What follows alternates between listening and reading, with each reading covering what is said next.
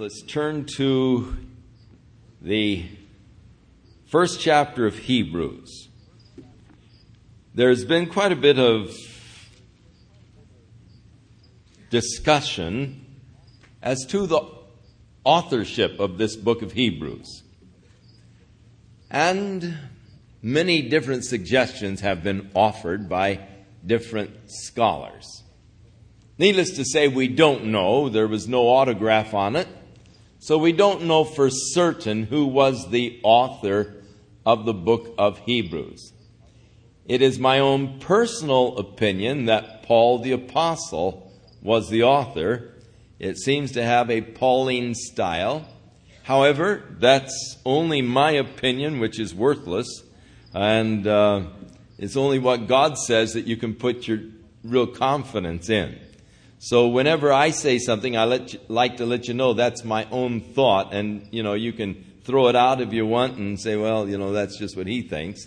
And you should be doing that. You should prove all things and hold fast that which is good. So, for what it's worth, it would seem that Paul was the author to me, but a lot of people see different authorships in any number. But the author is not so important because in reality the Holy Spirit is the author. All Scripture is given by inspiration of God. And so this is a book written, of course, as the title would indicate, to the Hebrews, to the Hebrew believers. Now, in the church in Jerusalem, there remained an strange and interesting adherence by many within the church to the Jewish laws. And in fact, they were seeking to press the Jewish laws on the Gentiles. And at times they would come to the Gentile believers, such as those in Antioch, and they would disrupt the fellowship, declaring to them, unless you are circumcised and you keep the law of Moses, you can't be saved. So within Jerusalem, there was a mixture of Judaism and Christianity. And they remained Jews in their cultural practices, in their keeping of the cultural aspects of the Jewish law, not eating with Gentiles, the forbidding of eating certain meats and so forth. This was a continued practice within the church in Jerusalem, going to the temple, going to temple worship. And there were those who had for a time embraced Jesus Christ, who were actually going back to offering sacrifices in the temple worship again. And so the author of the book of Hebrews addresses the issue of Hebrew Christianity and of the danger of turning away from Jesus Christ and trying to find salvation under the Jewish religious system once again. And so we'll find the warnings about those who have tasted of the heavenly things, the kingdom to come, who have gone back and tried to offer sacrifices before the priest for sins again, and showing that there is no further sacrifice. Christ is the one once and for all. But the book begins with the assumption of the existence of God, which is something that is assumed always in the Bible, never sought to be proved. It would be ridiculous for God to try to prove that He exists, even as it would be ridiculous for you to try to prove that you exist. However, sometimes a person is put in that strange position. If your birth was not recorded, then you have a difficult time proving that you exist to the United States government. I mean, you have to go through all kinds of legal hassles to prove that you exist. So some people have had that problem of proving their existence. But it seems rather ridiculous that I would have to try to prove to someone that I'm existing. Here I am. And so with God, he did not seek to prove he existed. The Bible doesn't seek to prove he existed. God's word to us, the fact that he gives his word to us, testifies of his existence. How could he speak to man if he did not exist?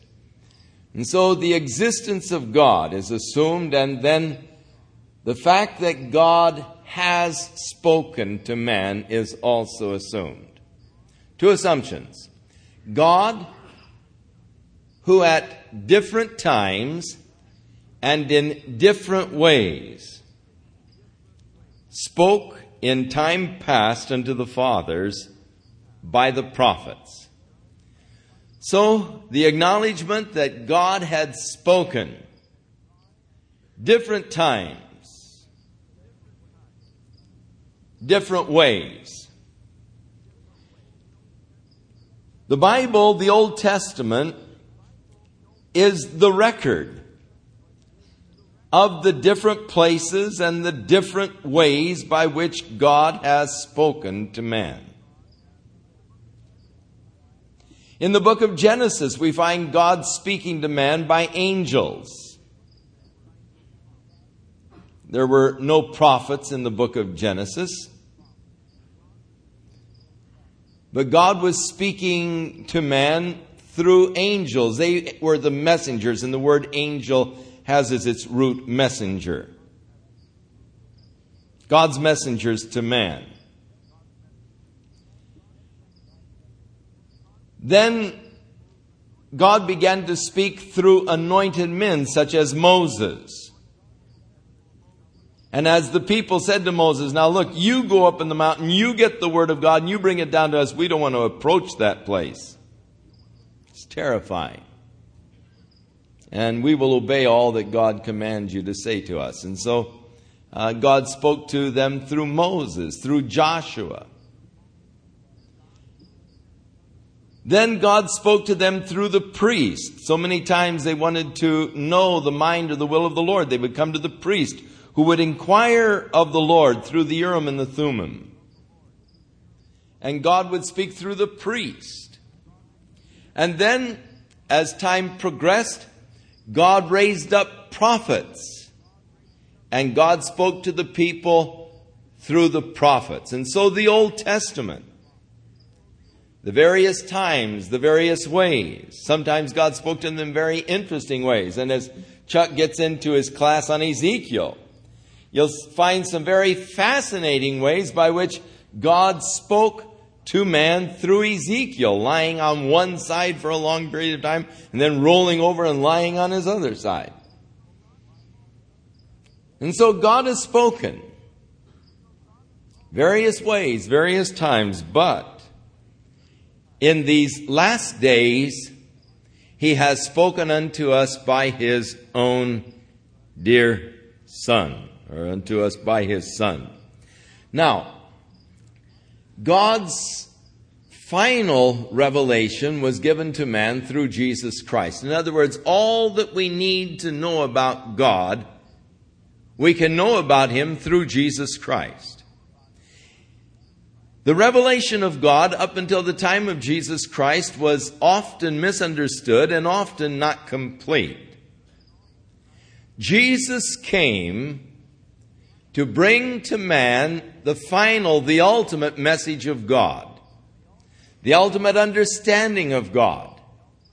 So all that man can or is to know about God can be discovered in and through Jesus Christ, hath in these last days spoken unto us by his Son. Now his revelation to us through his Son is superior than all of the other revelations. His revelation through the Son is superior than the revelation through angels, and that's what we'll be covering tonight. The first two chapters, the superiority over the Son of the Son over the angels, and thus of the revelation through the Son than through the angels. In chapter 3, he will show us the superiority of God speaking to us through Jesus over that of Moses. For Moses, being a man, was able to lead the people to the land of promise, but he was not able to lead them in. He pointed to the land. He brought them to the land. He could not lead them into the land. The revelation of God through Jesus is superior to that of Joshua, who, though he led them into the land, was not able to bring them into the rest. Chapter 4. And then beginning with chapter 5, the superiority of Jesus over the priesthood. And this will carry us through chapter 10 as we see the priesthood of Christ compared to the Levitical priesthood, and showing the better covenant, the better way, the better sacrifice through Jesus Christ. The superiority of Christ to the priesthood. And so, God, in different ways, in different times, spoke to our fathers. But in these last days, he has spoken unto us by his Son, whom, and now we find 7 facts declared concerning Jesus Christ. He hath appointed him heir of all things. God's kingdom is yet to come, a glorious kingdom indeed. Through the prophets, God revealed some of the aspects of his kingdom. He opened little windows, and they looked on ahead into this time warp kind of an experience. And they could see the glories of God's kingdom, an earth in which man lived together in peace. An earth that wasn't cursed by commerce, but every man could freely take what he needed. Everyone's needs were supplied. Men lived together in love and in harmony. A world in which there were no sick people, no physical impairments, where the lame would leap for joy, where the dumb would be singing praises unto God, and the blind would behold the glory of God. And so the prophet saw into this glorious age and this glorious kingdom, of which the Father has ordained to put his Son over this kingdom. And he shall reign as King of kings and Lord of lords. And he shall sit upon the throne of David, to order it and to establish it in righteousness and in justice from henceforth even forevermore. And the zeal of the Lord of hosts shall perform this. So they foresaw this glorious age that God was going to bring to pass. Christ the heir of all things, and we who are in Christ, adopted as sons through him, have become joint heirs with Christ. So God has appointed him heir of all things. Secondly, by whom also he made the worlds. So Jesus Christ was the agent by which God created the worlds, the universe.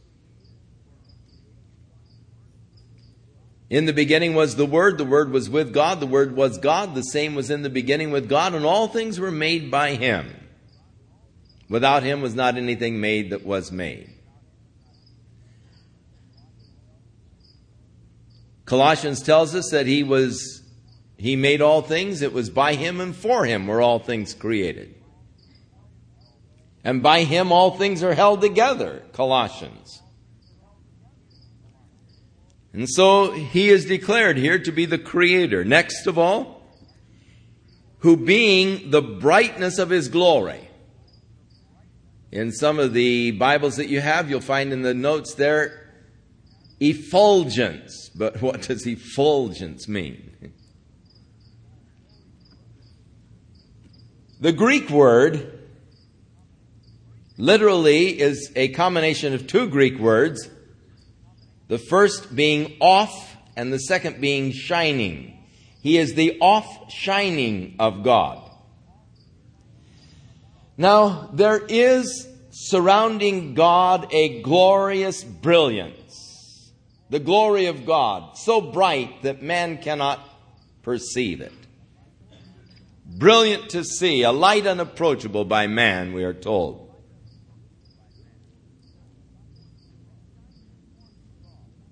This shining forth of God.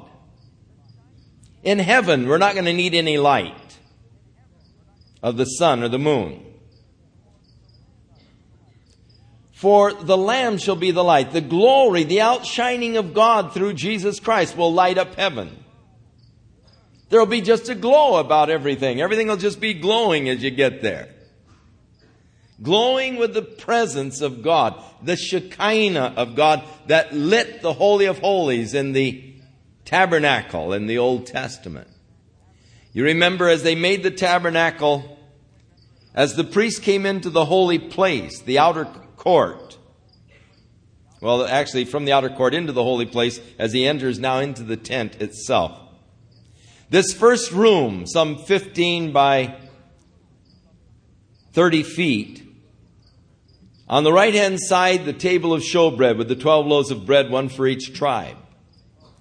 In front of the curtain, the veil that went into the Holy of Holies was the altar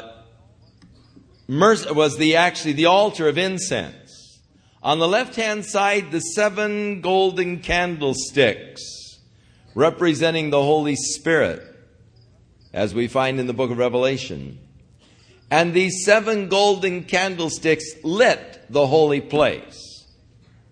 But when he went behind the curtain into the Holy of Holies, there was no light in there. There was the Ark of the Covenant and the cherubim, but it was lit by the presence of God.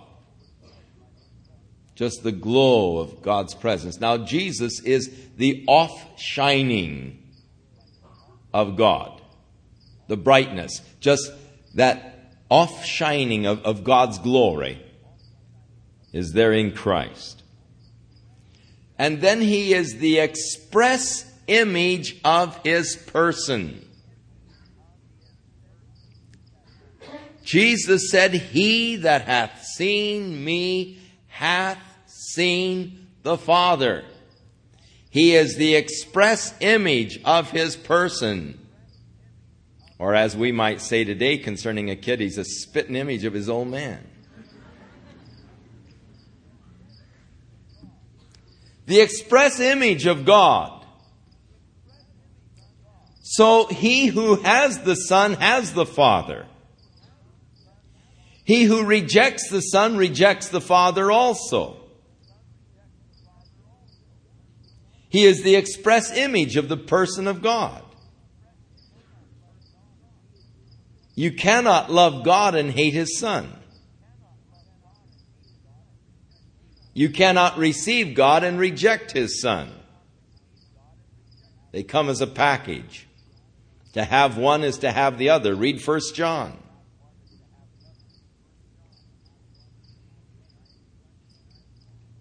If you deny the Son, you deny the Father. He's the express image of His person. And then He is upholding all things by the word of His power. Now it is interesting to me that in the beginning, when God created the universe, He created it by divine fiat. That is, He declared it into existence. And God said, "Light be," and light was. That's literally from the Hebrew. Yahior wa Yahior. Light be and light was. He spoke it into existence. And God said, "Let there be a firmament dividing the waters." And God said, "Let the dry land appear." He spoke these things into existence. And so the worlds were created by the word of His power. But the worlds are also being held together by the word of His power. And as we mentioned this morning, in atomic structure there is an interesting phenomenon. And that is positive clusters or positive charges clustered together in the nucleus of an atom. That's contrary to Coulomb's law of electricity, that tells us that there is a repelling force of positive charges. If you had 1 tablespoonful of positive charges, just solid positive charges, and you set it at the South Pole, and you had another tablespoonful of positive charges and you set it at the North Pole, it would take 30,000 tons of pressure to hold the positive charges at the poles, because at that distance, the pressure of the repelling force of positive charges would be so great that it would be pushing away from each other, and so it would take 30,000 tons of pressure to hold them on the poles. Try and put positive poles together of magnets, and you'll find that it takes force to hold them together. You can put them together, but you've got to hold them there by force, because the natural law of positive charges is that of repelling each other. And yet within the nucleus of an atom, clustered together are these positive charges, defying the law of electricity. Now, we have learned how to upset the balance of the nucleus of an atom and allow the positive charges to follow their natural instinct of repelling, and we have the atomic bomb. We have atomic fission. And what we're doing is just upsetting the balance, the structure in the nucleus of an atom, and allowing the positive charges to be released. And we know the tremendous power that was unleashed when we allowed the positive charges to follow their natural bent in the bombs that were dropped on Hiroshima and Nagasaki. Now, that same power that was released, equal power is necessary to hold those atoms together. So He has created an interesting universe that has a self-destruct mechanism within it. And all that has to happen for this whole universe to just blow in one, they talk about the Big Bang. But all that has to happen for another Big Bang to take place in the universe is for Him to just let go. It's all being held together by the word of His power. He said, "Let there be firmament. Let there be dry land." And it appeared, and it was there. And all He'd had to say is, "Let it go." And that force that is holding together the atoms, the positive charges within the nucleus of each atom, if it were released, you'd just have a horrendous bang, and the positive charges would be heading out to the vast, infinite edges of space as they'd be pushing away from each other. You really wonder how powerful is the Word of God. That He could speak the universe into existence, but just as easily He could speak the universe out of existence. Oh, how awesome is the God that we serve. Jesus Christ, the express image of His person, upholding all things by the word of His power. When He by Himself purged our sins. It is interesting, we talk about God speaking to man through angels, and Even in the New Testament, God spoke to men by angels. It was an angel of the Lord that came to Mary and told her that she was going to bear the Messiah.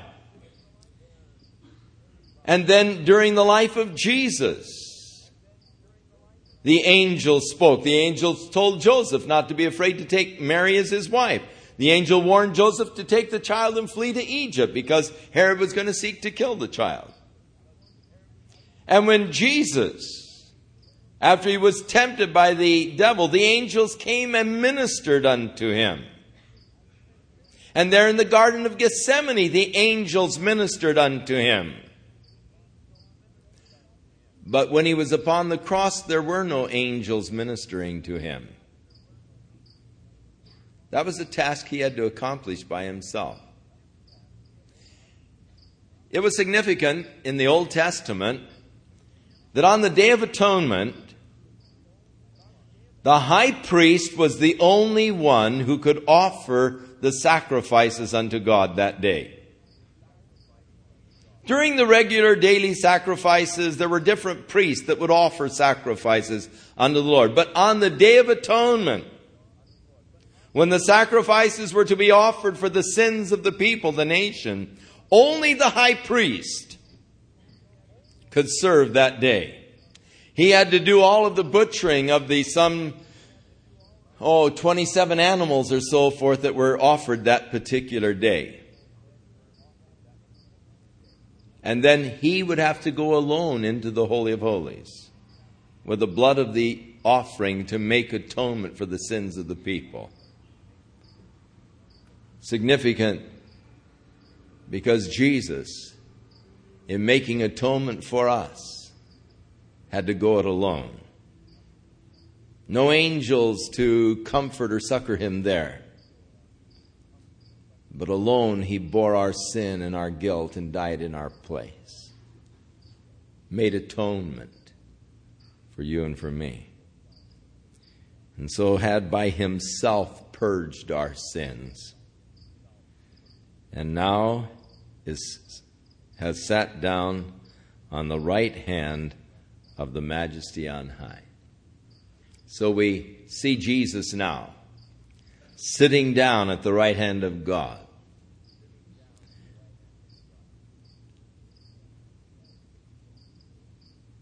And we are going to be told in chapter 2 of his waiting there until all things have been brought in subjection unto him.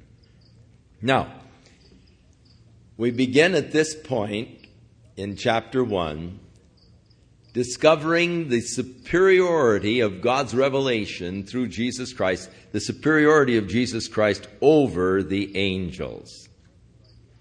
Now, the Jehovah Witnesses teach that Jesus Christ was Michael, the archangel. But here we're going to find out that Jesus is definitely superior to angelic beings. He's not an angelic being elevated to a divine state. He was in the beginning with God and thought it not robbery or something to be grasped to be equal with God. He has coexisted with the Father from the beginning. In the beginning was the Word, and the Word was with God, and the Word was God. The Mormons would make him a cherub, the brother of Lucifer, for Lucifer was the anointed cherub. And being a brother of Lucifer, when God wanted to redeem the world, he called for these two brothers to offer their plans of redemption. And when they had offered their plans of redemption, the Father chose the plan that Jesus offered, and it made his brother Lucifer very angry. And so he came down and was determined to disrupt the plan of his brother Jesus through sibling rivalry. But we will learn that Jesus is much higher than Lucifer. In fact, he's not an opposite to Lucifer at all. He's not the good angel and Lucifer the bad angel, or the good brother and Lucifer the bad brother. And it's terrible to bring Lucifer to that elevation of an opposite of God or an opposite of Jesus. So many times we think of them, God and Satan as opposites. Not at all. They are totally in different categories completely. God, self-existent, eternal creator, whereas Satan is a creation of God and does not come into the same category at all as God. Lucifer would be an opposite to Michael, the archangel, and they're going to be tussling. They've tussled in the past. They tussled at the body of Moses. There was a big dispute between Michael and Lucifer over the body of Moses. Michael didn't bring a railing accusation against him, but just said, "The Lord rebuke you." When the angel was sent to Daniel with the message from God, and Satan captured the angel and held him captive, Michael came and set him free. That great prince came and he set me free, and I've come now to bring you the message, the angel told Daniel. Michael and Satan have come into conflict before, and in the book of Revelation they're going to come into conflict again. Michael and his angels fighting against the dragon and his angels.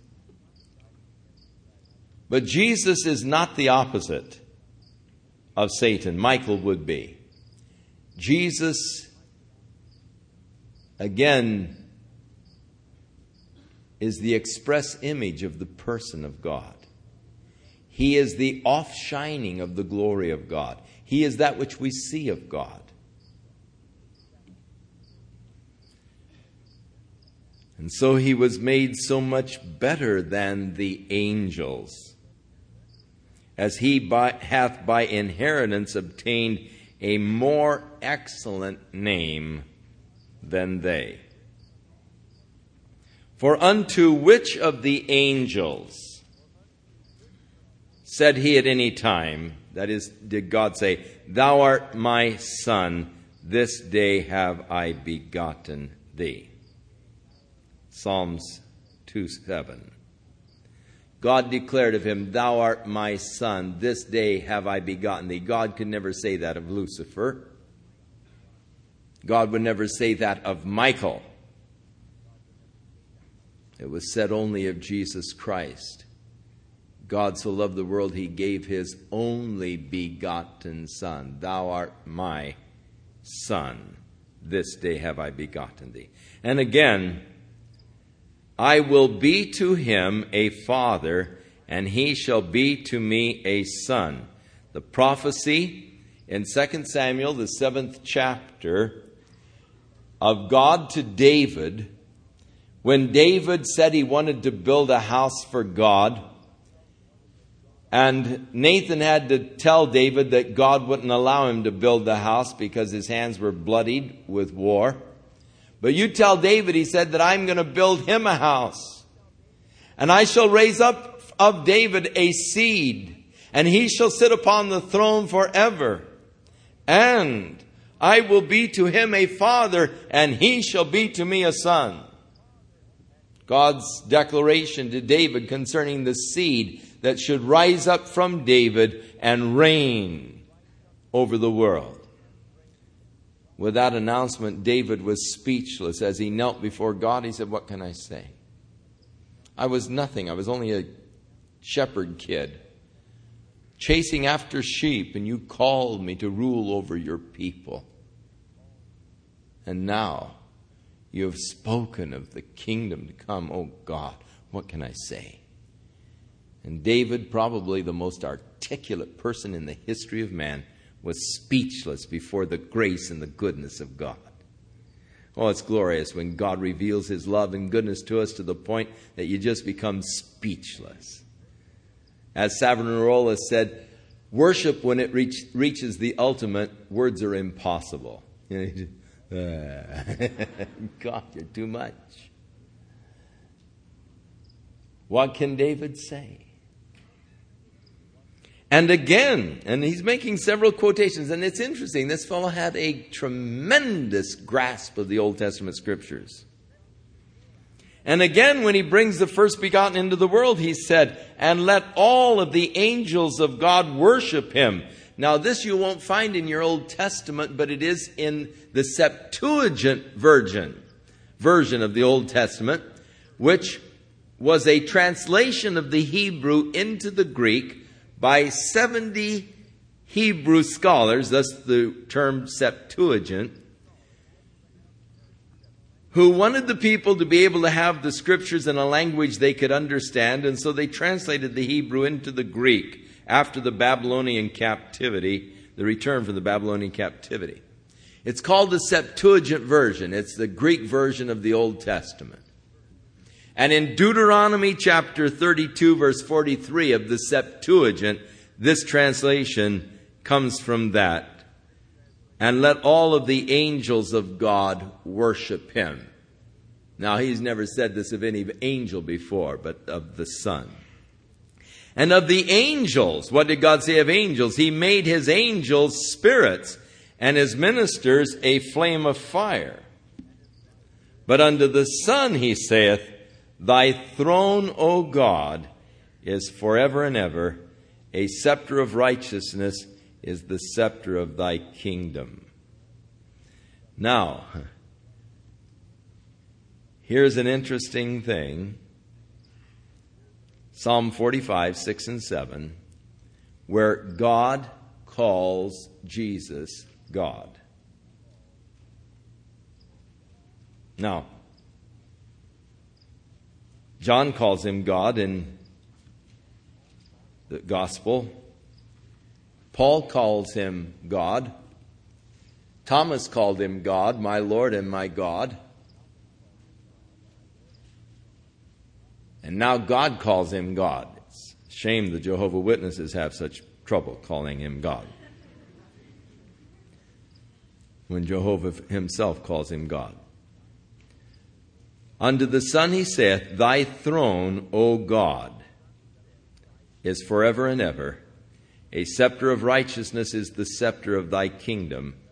And thou hast loved righteousness and hated iniquity. Therefore God, even thy God, hath anointed thee with oil of gladness above thy fellows. Going back to verse 7, and of his angels he saith, who maketh his angels spirits and his ministers a flame of fire. That is a quotation from Psalm 104:4. And it is interesting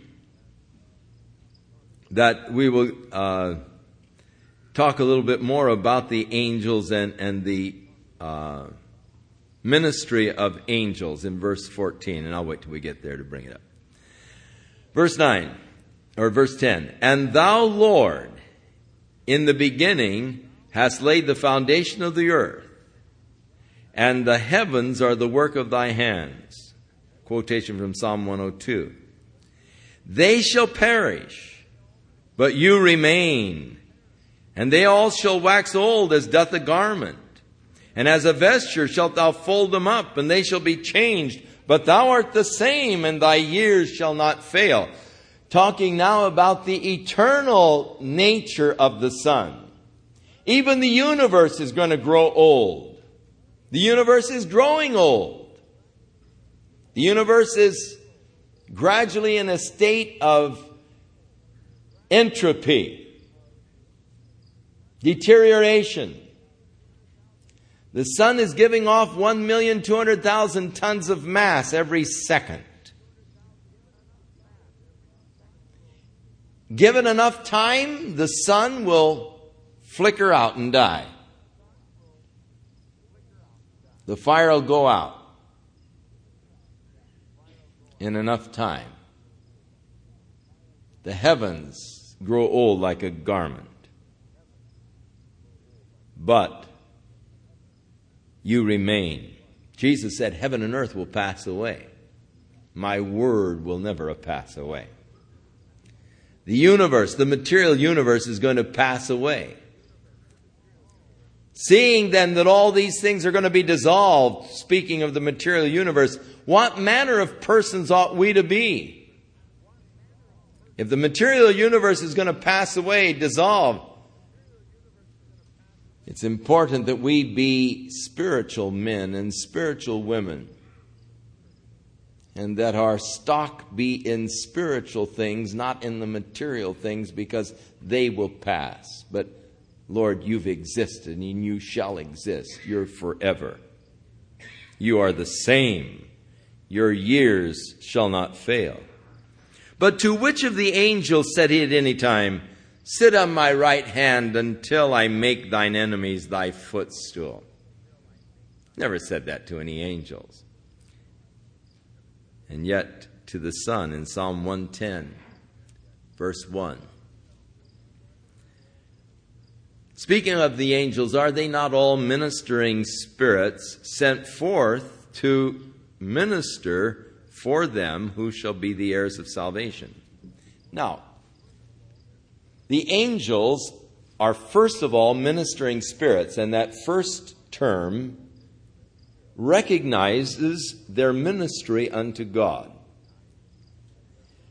In Isaiah, as he saw the throne of God, he saw the seraphim as they were worshiping God, saying, Holy, holy, holy, Lord God Almighty. In our study in the book of Revelation, chapter 4, when John saw the heavenly scene, he saw the cherubim around the throne of God saying, Holy, holy, holy, Lord God Almighty. Their first ministry is to God, in the worship of God there in the heavenly scene. But God dispatches them to his children to minister to us or to serve us at particular times of need.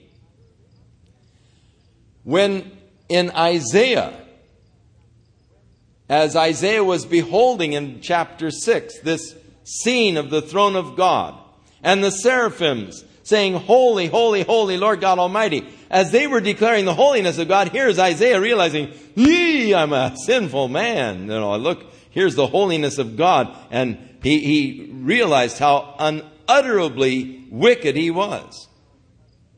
Oh, woe is me, for I am a man of unclean lips, and I dwell amongst the people of unclean lips. And God dispatched one of the seraphim with a coal, a live coal from the altar, and he touched the lips of Isaiah, and it said, now you are clean. So you see, he was a ministering spirit. He was there worshiping God, saying, Holy, holy, holy. And when Isaiah cries out, oh, I'm unclean, then God dispatches him to serve man. So the angels exist, first of all, to serve God, but are dispatched to be ministering spirits to those who are heirs of salvation.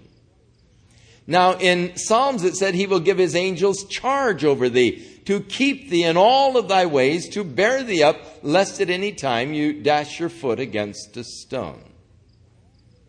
So these angels are actually ministering spirits. But God never said to the angels, or to any particular angels, let the angels of God worship him. Or did he say to any angel, sit at my right hand until I make your enemies your footstools? Because they are servants, and Jesus is not there as a servant. He is there reigning.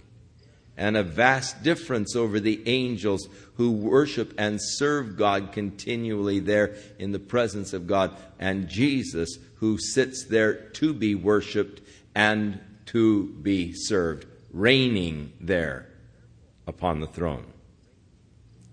Therefore, we ought to take the more earnest heed to the things which we have heard, lest at any time we should let them slip, or more literally, we should drift away from them. Now, God has spoken unto us by his Son, the complete revelation. And we had better give the more earnest heed to what God has said through the Son than what he said through angels, or through prophets, or through others. We had better give more earnest heed to these things which we have heard, lest at any time we should drift away from them. And that was the danger with the Hebrew believers, of drifting away from this position of salvation through the grace of God through faith in Jesus Christ. Going back again to the law to seek to be justified before the Lord. That was the danger of their position. You better take the more earnest heed to these things which we have heard, that you not drift away from them. For if the word that was spoken by angels, who are inferior, an inferior revelation, well, the revelation is good, but an inferior medium of revelation, if the word spoken by angels was steadfast, and every transgression and disobedience received a just recompense of reward, then how shall we escape if we neglect so great salvation, which at the first began to be spoken by the Lord, and then was confirmed unto us by those that heard him? So, let's take the more earnest heed at the things which we have heard, the things which Jesus has taught us concerning salvation, concerning God's plan of salvation for man through faith in Jesus Christ. For it was Jesus who said, "For God so loved the world that he gave his only begotten Son, that whosoever believeth in him should not perish, but have everlasting life. For God sent not his Son into the world to condemn the world, but the world through him might be saved." And this is the condemnation, that light came into the world, but they would not come to the light. For men loved darkness rather than light, for their deeds were evil. And so the finish of that chapter, "For he that hath the Son hath life, and he that hath not the Son of God hath not life, but the wrath of God abides on him." We better take the more earnest heed to the things which Jesus has spoken to us. For if the words that the angels spoke was steadfast, if what they said was true and it held, their word held, the things are true and they hold true, then how much more the things that were taught us by Jesus Christ? How are we going to escape if we neglect this great salvation? How are you going to be saved? You can't go back to the law. For under the law, every transgression receives a just recompense of reward. Under the law, you get what's coming to you. That's what the law is all about. But Jesus taught us the grace of God and the forgiveness of our sins through our faith and trust in him. And so we better take the more earnest heed. We better not drift away from this, as some of the Jewish Christians were prone to do, drifting away from the truth in Christ and seeking again to be justified by the works and the deeds of the law. And so Jesus, first of all, proclaimed this glorious salvation and message of salvation, and then those who heard him, the disciples, confirmed the things to us that Jesus said. And then God also bore them witness, both with signs and wonders and diverse miracles and gifts of the Holy Spirit according to his own will. And so the word was first spoken by Jesus, the word of faith, salvation through faith. It was confirmed by the disciples who had heard Jesus. And then God himself confirms the witness with the signs and the wonders and the miracles and the gifts of the Holy Spirit that were operated by those apostles who had heard the message from Jesus and declared the message, God proving it now to be true. Yes, they are of God, and here's the proof, the signs, the wonders, and the different miracles and the gifts of the Holy Spirit. Notice the gifts of the Holy Spirit according to his will.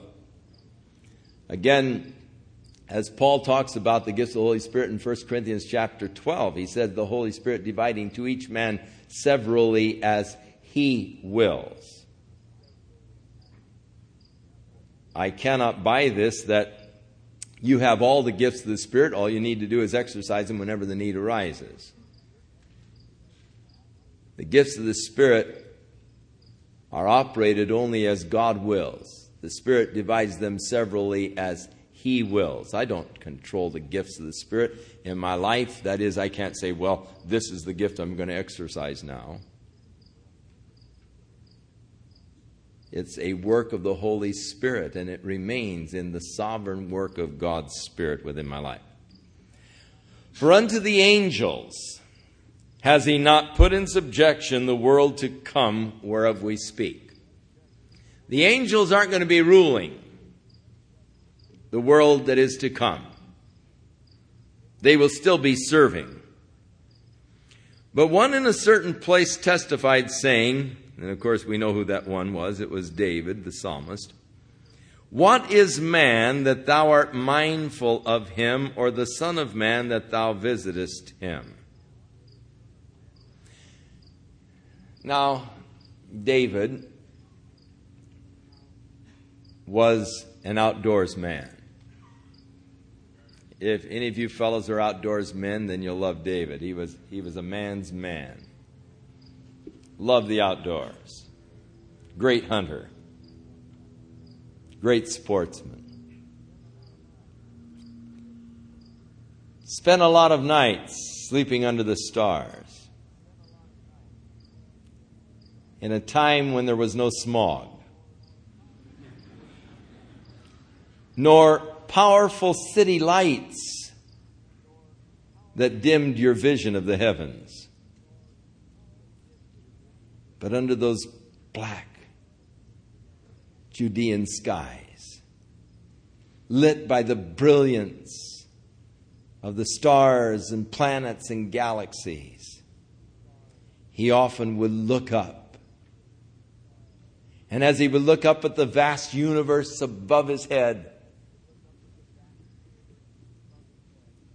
he would think how nothing I am.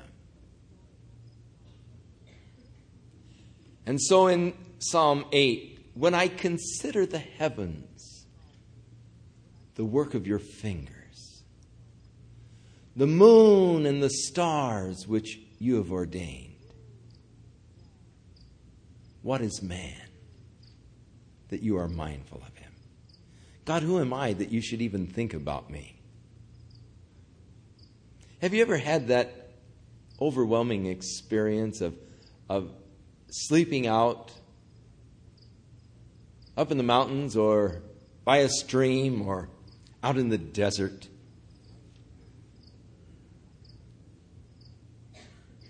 Where you can just, see the Milky Way, and you can see just, looks like jillions of stars. And as you begin to contemplate the heaven above your head, have you ever had that? I have. This psalm really speaks to me. I've had this experience so many times. As I've considered the heavens, the work of God's fingers, and these stars and all that God has ordained. And I thought, wow, what am I? This planet Earth is just like a little speck of dust, rotating around the sun, or revolving around the sun, rotating on its axis. Out here in a little corner of the Milky Way galaxy, our sun being one of the billions of stars within the galaxy. Here am I, just a little speck of dust on this little speck of dust. I'm so insignificant in the whole world, especially when you get out there into the desert and, you hear coyotes over the hill and you think you hear rattlers nearby, and you're lying there in the cot and all you hear are just the sounds of the desert and the quietness in the sky above your head. And it seems like there's no one for 1,000 miles. And you think, who am I that God would even think about me? What is man that you are mindful of him? Or the Son of Man that you should visit him? Who am I that God should visit me? That he should come to me?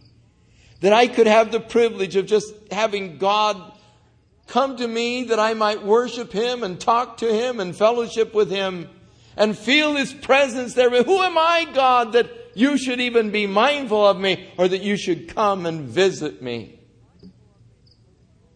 And I feel your presence and your closeness and your nearness. Speaking of man, you made him a little lower than the angels, and you crowned him with glory and honor, and you did set him over the works of thy hands. So man was created a little lower than the angels. Angels are ministering spirits.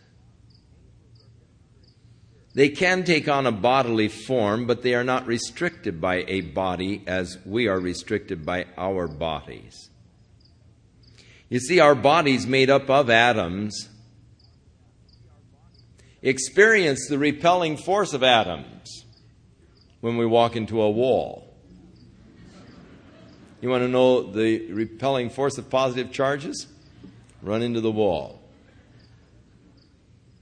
Now, theoretically, you should be able to run right through that wall, because there's much more space in that wall than there is solid matter. There's much more space in your body than there is solid matter. In fact, if you would reduce the solid matter of your body to just plain solid matter,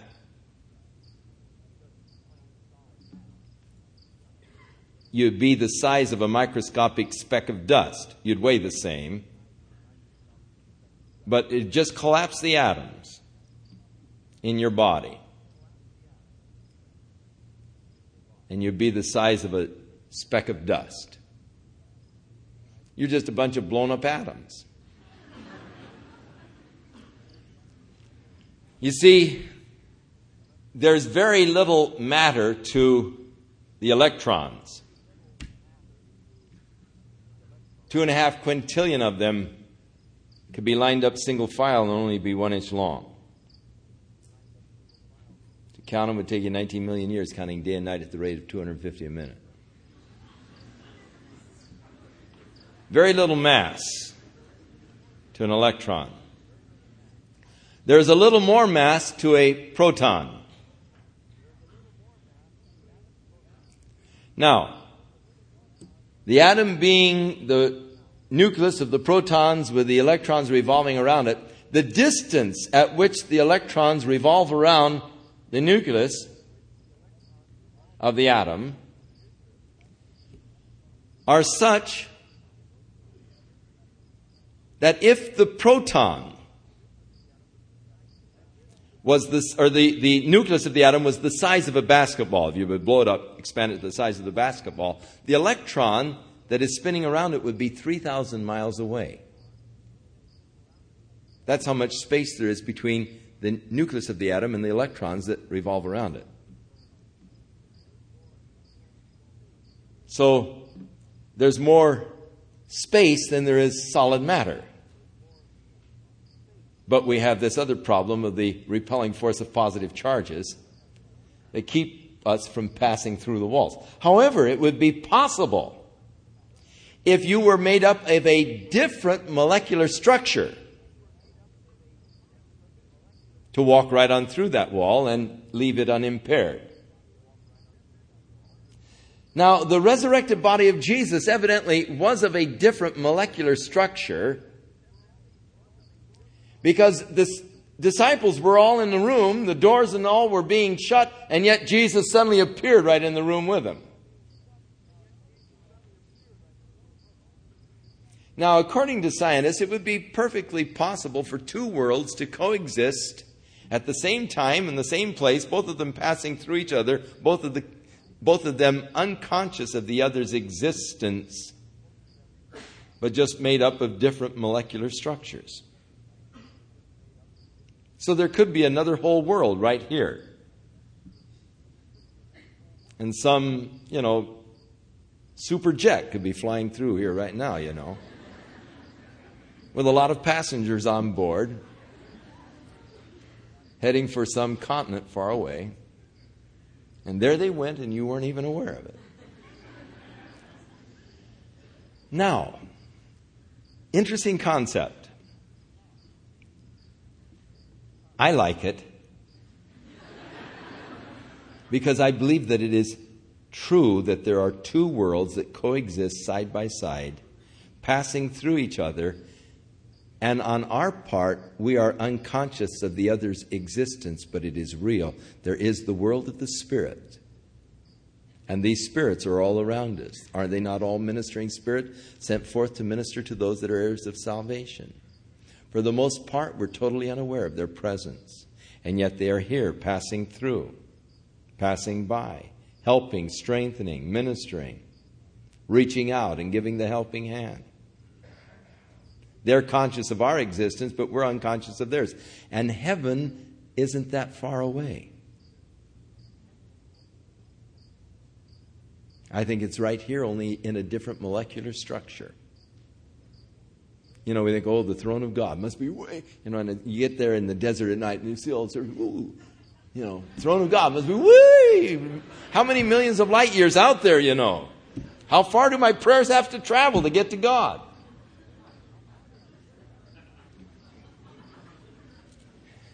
And if God dwells at the other end of His universe, and I could speed my prayers on a ray of light, it'd take Him 12 billion years to get there. And by the time I got my answer, it'd be too late.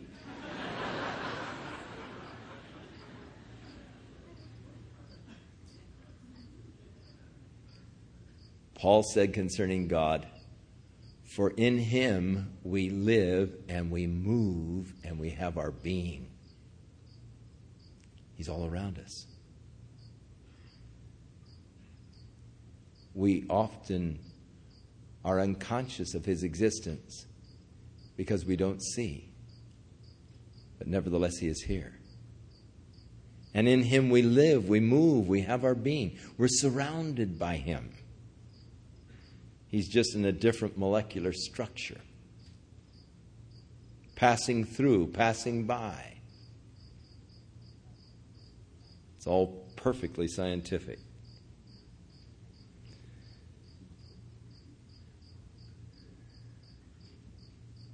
And so God made man a little lower than the angels, and He crowned him with glory and honor.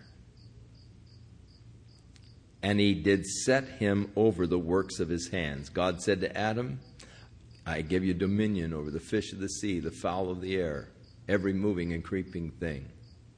Have dominion over them.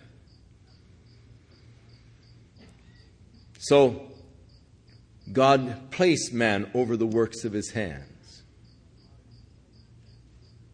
And He has put all things in subjection under His feet.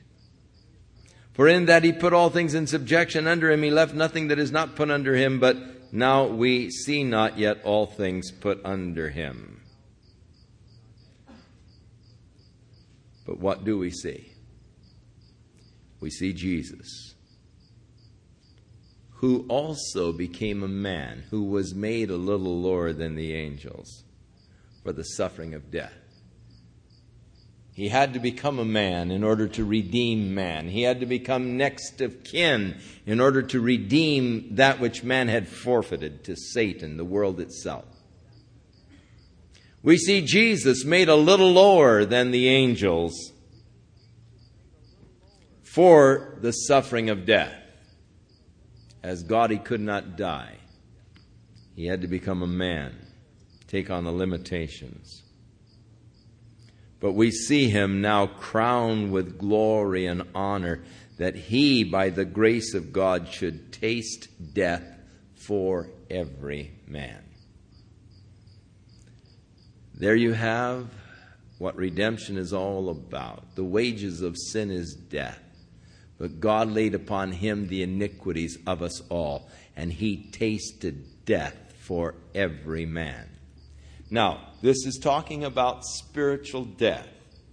And as we have told you, the difference between the earthly understanding of death and the spiritual definition of death is that from an earthly standpoint, death is the separation of a man's consciousness from his body.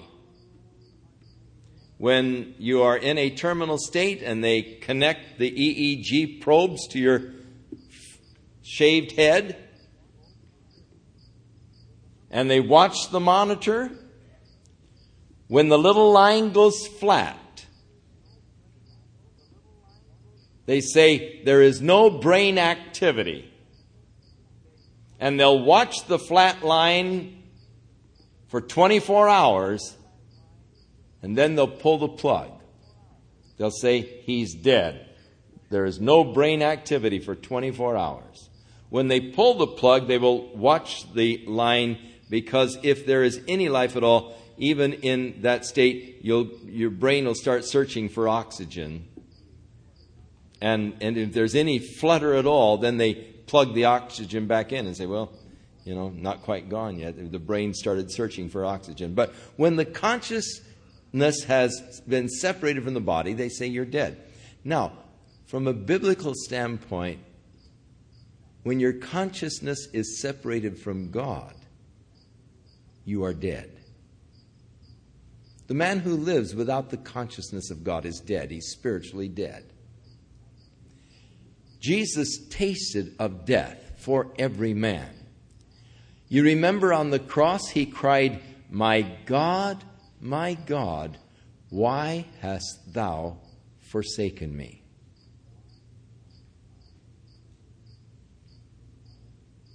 At that point, when our sins were placed upon him, he suffered the consequence of our sins. Being forsaken of God, he suffered death for us. And so we see Jesus, who was made a little lower than the angels for the suffering of death, crowned with glory and honor, that he, by the grace of God, should taste death for every man. Now, because he tasted death for me, I don't have to taste death. I will not taste death. Jesus said, if you live and believe in me, you will never die. I will never die. Oh, you say, you think you're going to live forever? You're really nuts now, man. I'm talking of it in a biblical sense. I will never be separated from God. I don't have to be. Jesus took my sins and he tasted death for me, that I don't have to taste of that spiritual death. I will never be separated from God. Oh, I'm going to move. My old spirit's going to move out of this old tent one of these days. It's going to move into the new building of God, not made with hands, eternal in the heavens. And that will be a day of rejoicing and blessing. But I won't die, because I'll never be separated from God. Oh, the papers might read Chuck Smith died, but that's because those reporters don't know enough about it. Poor reporting again. They've reported poorly on me many times in the past. I hope that some reporter has enough sense when my spirit moves out of this tent to write in the paper, Chuck Smith moved out of an old worn-out tent, raggedy old tent full of holes, into a beautiful new mansion. The building of God, not made with hands, eternal in the heavens. So Jesus tasted of death for every man, which means you don't have to taste of death. He was forsaken of God so that you won't have to be forsaken of God, because he took upon himself your sin and the consequence of your sin, that separation from God. For as the prophet said, God's hand is not short that he cannot save, neither is his ear heavy that he cannot hear, but your sins have separated you from God. That is the effect of sin, but Jesus tasted of death for every man. For it became him, for whom are all things, and by whom are all things. Notice again the place of Jesus. All things are for him. This is told us in Colossians chapter 1. All things were made by him and for him. And he is before all things, and by him all things are held together. Now here again, the same declaration concerning Jesus. All things are by him, and all things here, it declares, are for him. And by whom are all things? He is the creator, but he is more than that. He is the object of creation. As when in the book of Revelation, the 24 elders announcing the worthiness of God to receive the glory offered by the cherubim, for thou hast created all things, and for thy good pleasure they are and were created.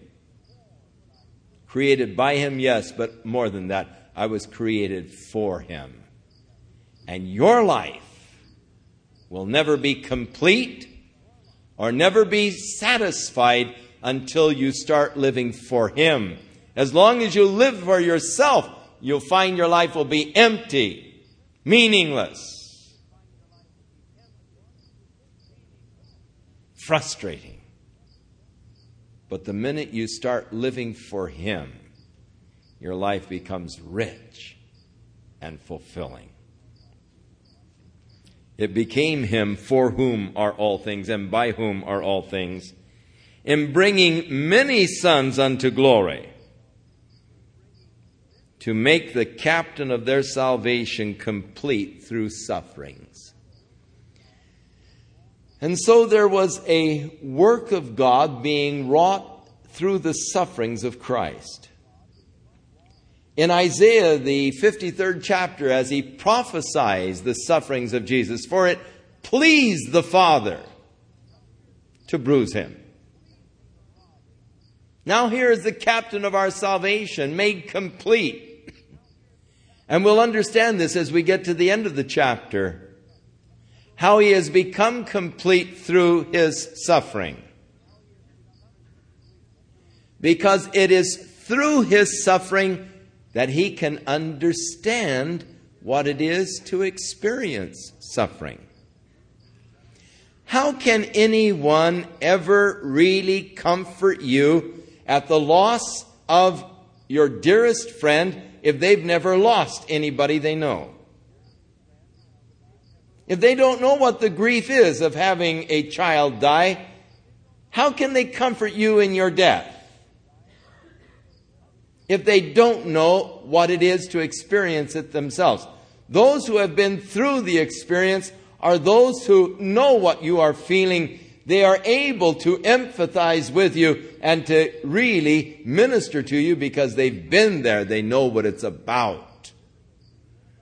They know what it is to have such grief that your stomach aches. They know what it is to have such grief that you feel you can't swallow. You're going to choke to death because of the ache that is there and just hangs there in your throat. Jesus, because he suffered, made complete our captain of our salvation, because now he is able to understand and thus to help us when we are in need and trouble.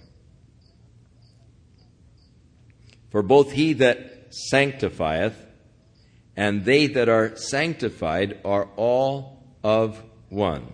In other words, we have been made one together with Jesus Christ. That's what the word fellowship means. Coming into fellowship with our Lord. For which cause he is not ashamed to call them his brothers. Oh, if we only realized what Jesus has done for us. Suffered. Tasted death for us. And now he calls us his brothers. We are one together with him, saying, I will declare thy name unto my brothers in the midst of the church. Will I sing praise unto thee. And again, I will put my trust in him, and behold, I and the children which God hath given me. So here, I and the children which God hath given me. Jesus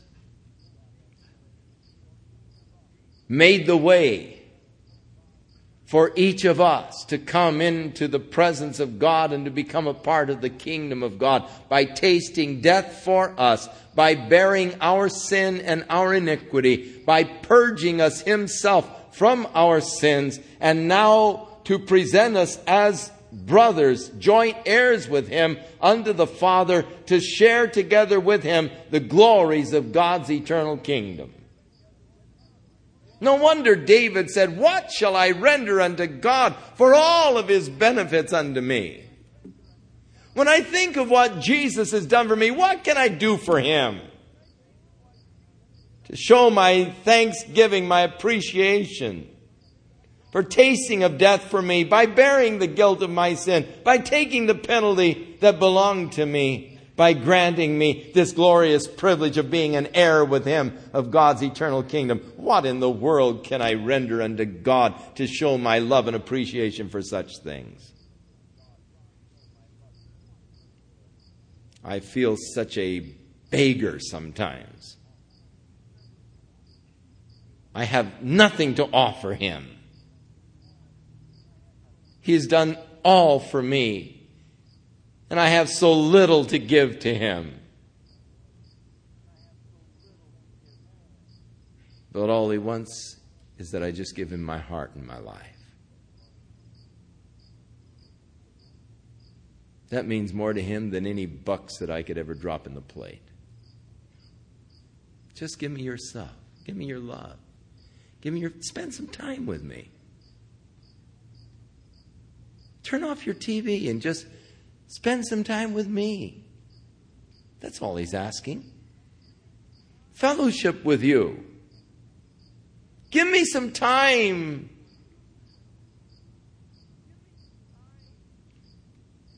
And we even fail there. For as much then as the children are partakers of flesh and blood. You see, I'm made up flesh and blood, this body. Made a little lower than the angels. For as much then as the children are partakers of flesh and blood, he also himself likewise took part of the same. He came in a body of flesh. He shed his blood for my sins. He took on the limitations of a body of flesh. Experienced the same pain of weariness that you experience in a body of flesh. Knew what it was to be tired. Knew what it was to stub his toe. Knew what it was to hit his finger with a hammer. Knew what it was to experience the restrictions and the limitations and the pain and the suffering that we have in a body of flesh and blood. He partook of the same. That through death he might destroy him that had the power of death, that is the devil.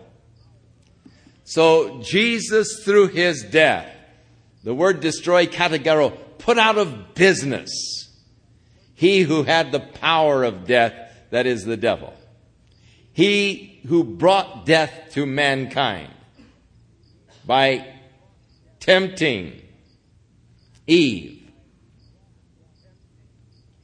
and Adam.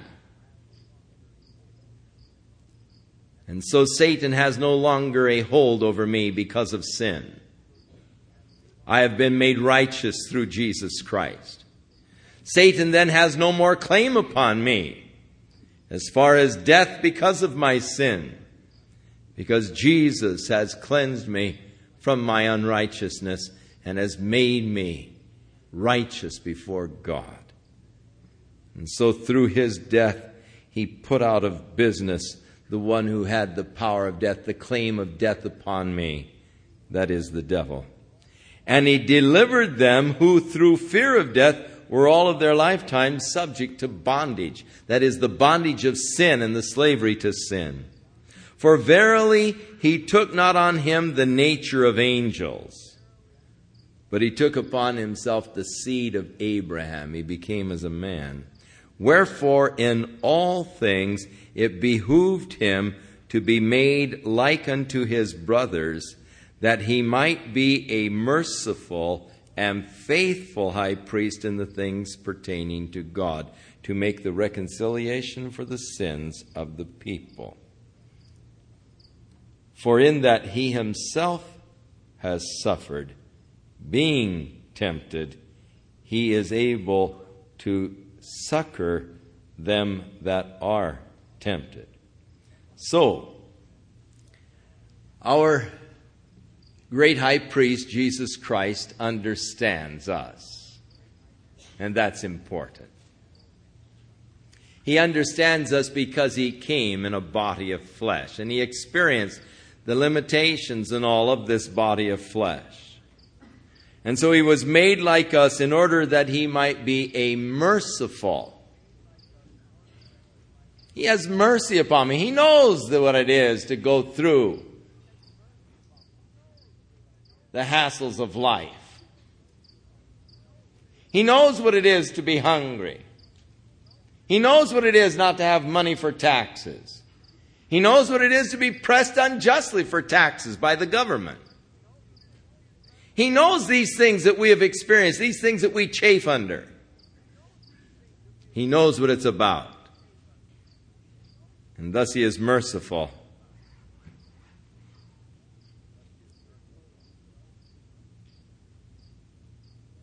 In that he himself has suffered, he is able to also minister to us and to help us when we're tempted. He knows what it is. He has experienced it. The Bible says that God knows our frame. He understands we're but dust. God help us to understand that. So many times we see ourselves with a cape and the S on the chest, super saint. Able to leap over the buildings with a single bound. Faster than a speeding bullet, Here I am, the super saint,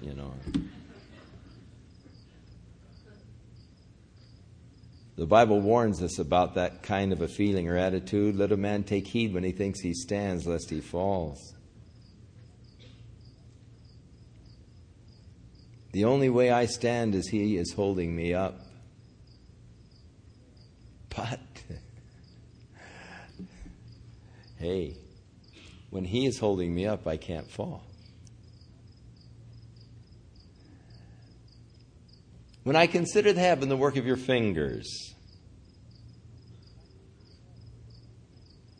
Now, if you get up tomorrow morning at about 4 o'clock, providing this cloud cover is gone,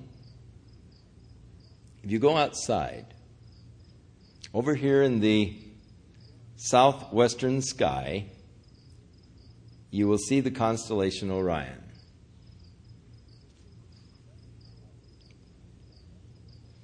And if you'll look at the left shoulder of Orion, you'll see that great star Betelgeuse.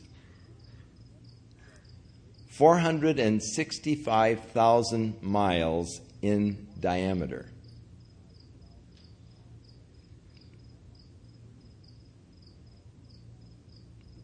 Beg your pardon. 465 million miles in diameter. I made it much smaller than it is. The sun is 865,000, but 465 million miles in diameter.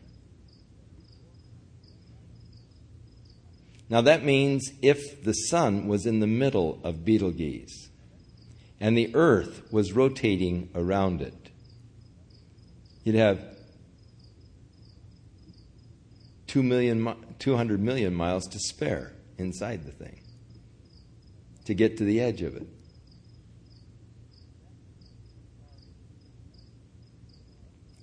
That star Betelgeuse is estimated to be traveling at a speed of 19 miles per second.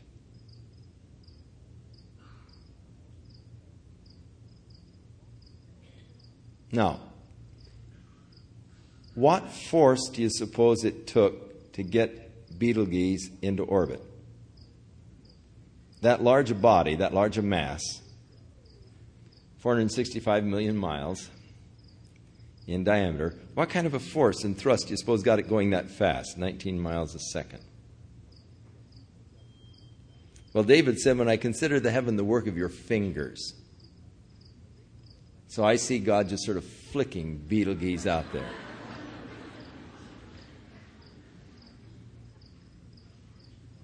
But the Bible says underneath of us are the everlasting arms.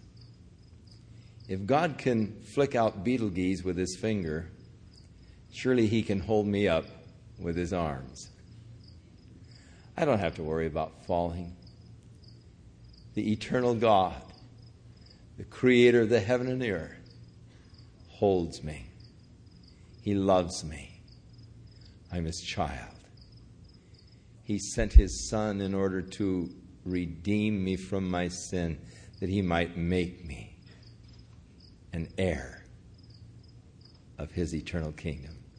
Oh, that God would grant to us a more complete comprehension of the depth of the riches of love that God extended towards us and continues to extend toward us in and through Jesus Christ our Lord.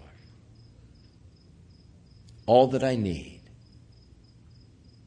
is found in him, and he is more than sufficient for the task of preserving me and presenting me faultless before the presence of his glory with exceeding joy. What does he want from me in return? Just some time spent in communion, fellowshipping together. How little to ask when he has given so much. Shall we pray? Father, we feel much like David as we stand here on our tiptoes and try to catch a glimpse over the fence of the vastness, of the riches, of the grace of God and the love of God towards us.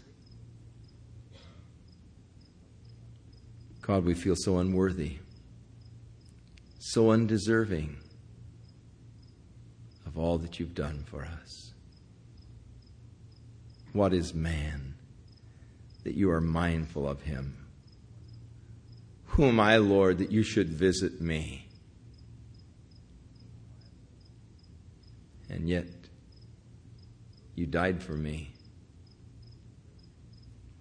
You rose again. You live for me as you make intercession for me there at the right hand of the Father. You uphold me with the right hand of your power. You keep me day by day. Oh God, my God, how excellent is thy name in all the earth, and how I love you tonight. Teach us your ways, Lord, that we might walk in your truth and bring glory unto the praise of thy grace. In Jesus' name, amen. Just a little throw in here. It's an article out of the paper. The scientists are puzzled by a galaxy with the energy of 2 trillion suns. I like these little things. A galaxy that is only faintly visible from Earth by telescope has been found to emit as much energy as 2 trillion suns. But the source of the energy remains a mystery, astronomers said Monday. The galaxy known as ARP 220 and 300 million light years from the Earth was discovered in 1966. Data from an orbiting infrared telescope launched in 1983 has revealed that the galaxy is a rare formation because 99% of its energy is emitted in the form of heat rather than visible light, said Dr. B. Thomas Sofer of the California Institute of Technology. Most of ARP's 220's energy is in the infrared part of the spectrum, and the amount of energy it emits makes it one of the most luminous infrared galaxies ever discovered.